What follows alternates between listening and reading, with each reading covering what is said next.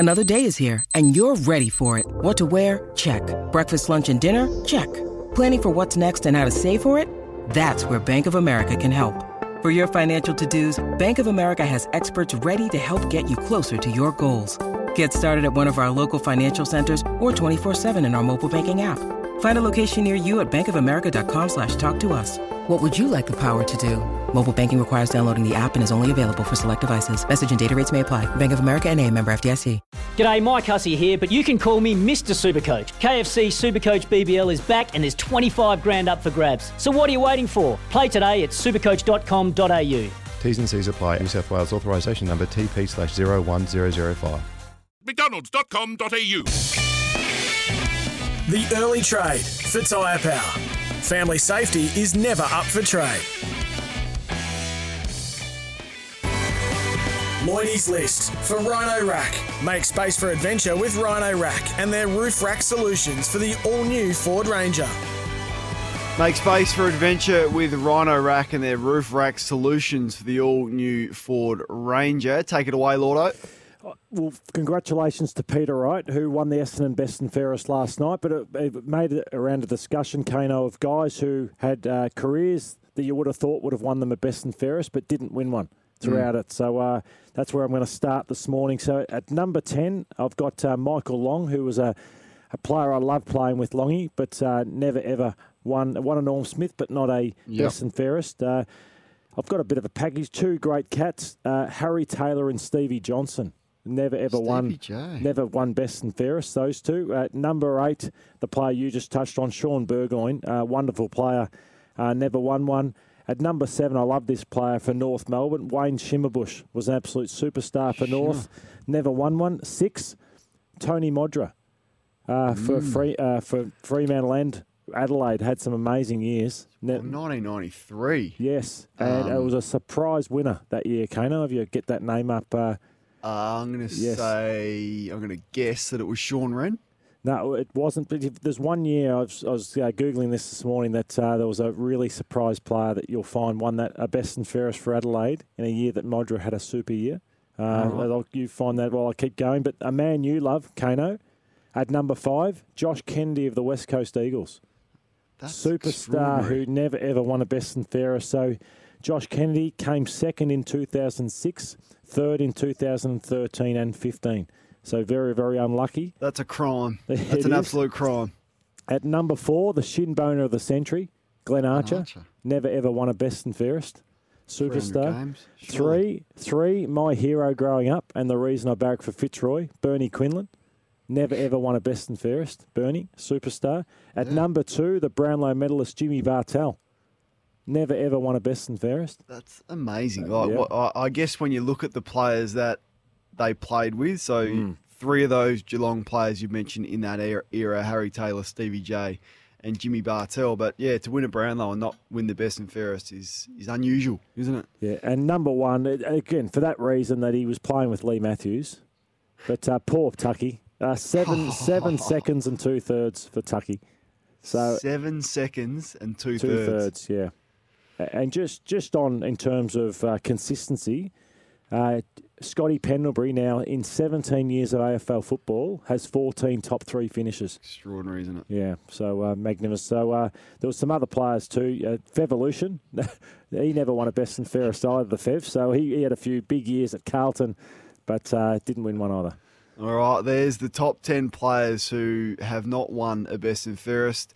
Michael Long, Harry Taylor, Stevie J, Sean Burgoyne, Wayne Shimmerbush, Tony Modra. It was Tony McGuinness that won the 1993 Best and Fairest when Modra kicked 129 goals. Josh Kennedy, Glenn Archer, Bernie Quinlan, Jimmy Bartell and Michael Tuck. Right, let's go to the phones because John has been waiting patiently. You want to speak about Rory Lobb and what's unfolding at Fremantle. Johnny, good morning. G'day, boys. How are we? Good. It's good.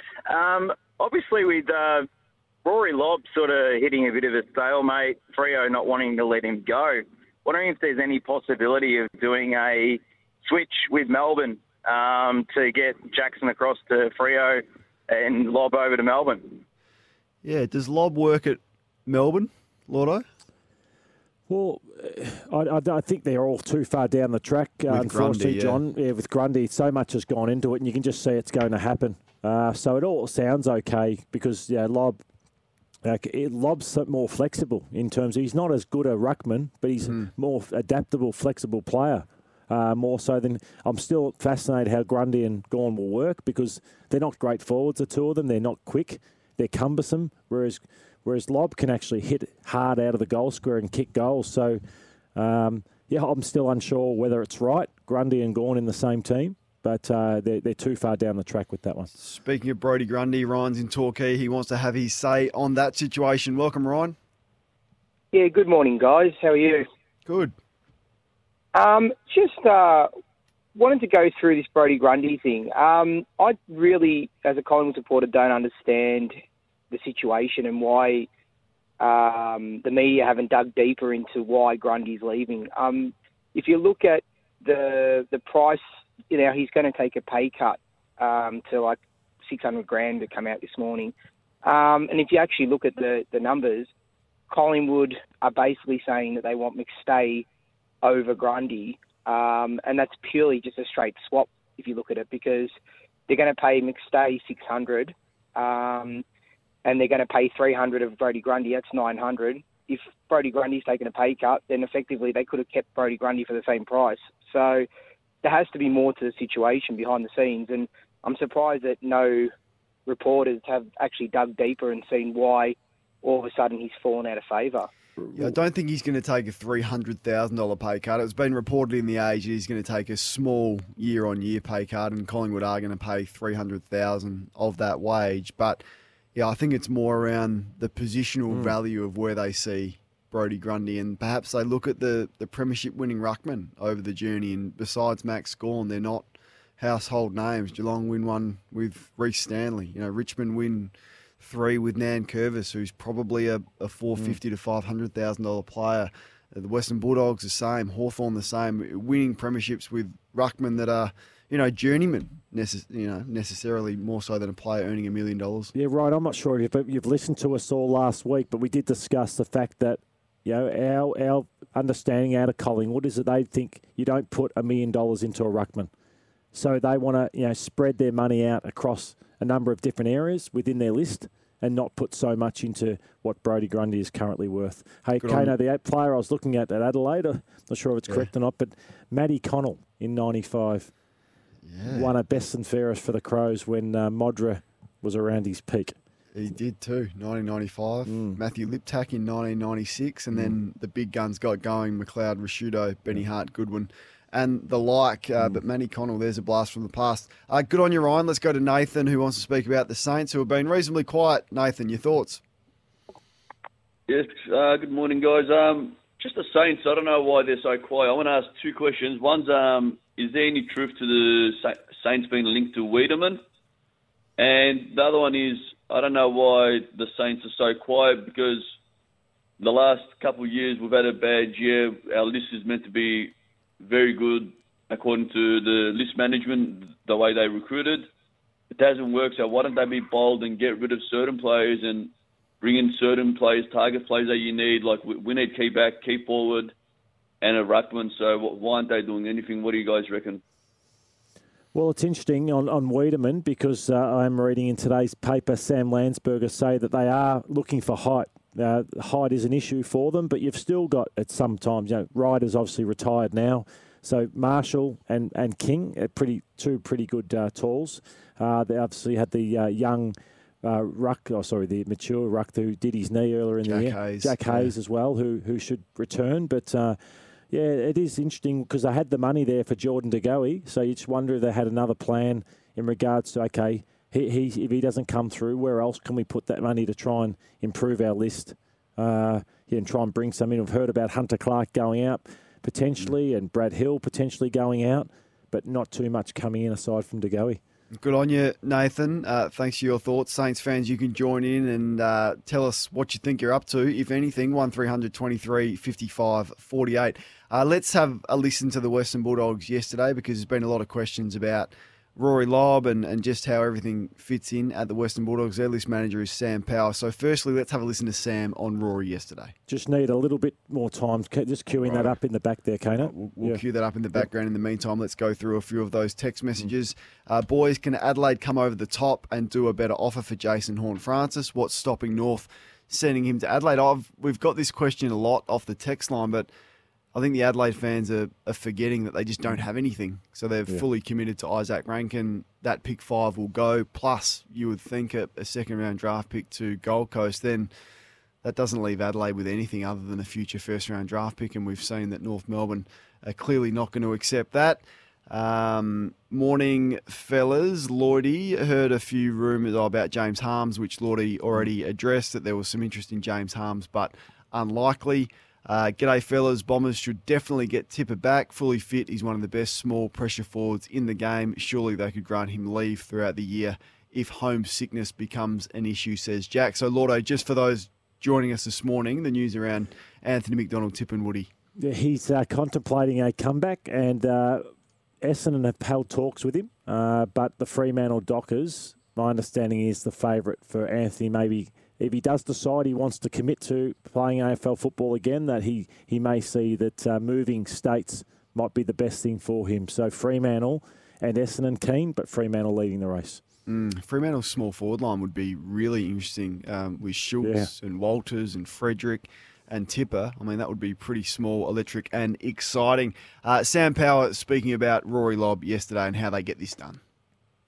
Rory's clearly contracted, so obviously, understand Freo's position there. He's indicated, he'd like to join us. If a deal can be done, his partner moved to Victoria during the year, so he's keen to get over to Victoria and be with her. And we'll keep having discussions with Freo, but at the same time, he's a contracted player, so it's really hard to go into too much detail than that. I think the role around the player manager interests me as well, and Colin Youngs, his manager's been really outspoken and was last year. I think once you go public with it, the manager's got a responsibility to make sure this deal happens. It's unusual for clients of, say, someone as experienced as Paul Connors. Once Paul Connors says, we're out and this is the club, 99.9% of the time they get there. Colin Young's got to get this deal done. He can't have 2 years in a row where he's failed to get his client to a home that he's publicly come out and said that he's going to play for. Yeah, particularly when your partner's already here in Melbourne too, living. So it's a lot on the line for Rory Lobb. But they're going to be a fascinating club next year, the Western Bulldogs, with Darcy, Ugle-Hagan, Norton. What happens to Josh Bruce, Liam Jones? So Lobb, so a lot of tools down there, and how we best use them, because I don't think they use their midfield the best. So they were chock full of midfielders. And when you have too many of them, players like Treloar got spat out to a half-back flank, Libba got spat out. I don't think players were at their best, so it's about how Luke Beveridge manages the talent that he actually has. And one of those midfielders is Josh Dunkley, who's leaving. What do they want for Josh Dunkley? Let's hear from the Western Bulldogs list manager, Sam Power. Just some initial discussions, really, with Brisbane at this stage. We clearly wanted to keep Josh and offered him a long-term contract that we thought was really compelling. And, he's a fantastic player. Obviously showed this year with the year he had, and best and fairest winner and premiership player at the club. So, someone ideally we worked really hard to keep and wanted to keep. His desire is to get to Brisbane if he can during this trade period, and we'll sort of work in good faith too with Brisbane to hopefully sort of reach an outcome with that. But understandably, sort of with how highly we value Josh and the player he is, that we expect adequate compensation for what he's displayed not only this year but over the course of his career.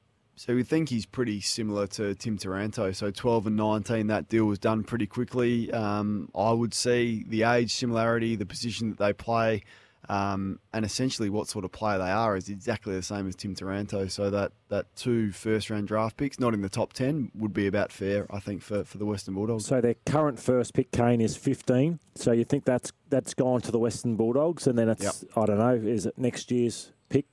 The great thing for Brisbane is they've got Ashcroft are coming in. So I suppose there's points that have to be factored into that, and they may have to match a bid of pick 1. North Melbourne, you'd think it'd probably bid for him at pick 1. So anyway, they've got a fair bit. They have to manage the Brisbane Lions, I suppose, to have enough picks, and they'll have to go into deficit probably next year as well to manage it all. Stick around on the early trade coming up. But Andrew Mackey from the Geelong Football Club is going to join us. All the news on the other side of this. You are listening to Continental Tires AFL Trade Radio. Continental Tires, engineered in Germany, proven in Australia. You're listening to Continental Tires AFL Trade Radio. Engineered in Germany, proven in Australia. Search Continental Tires today.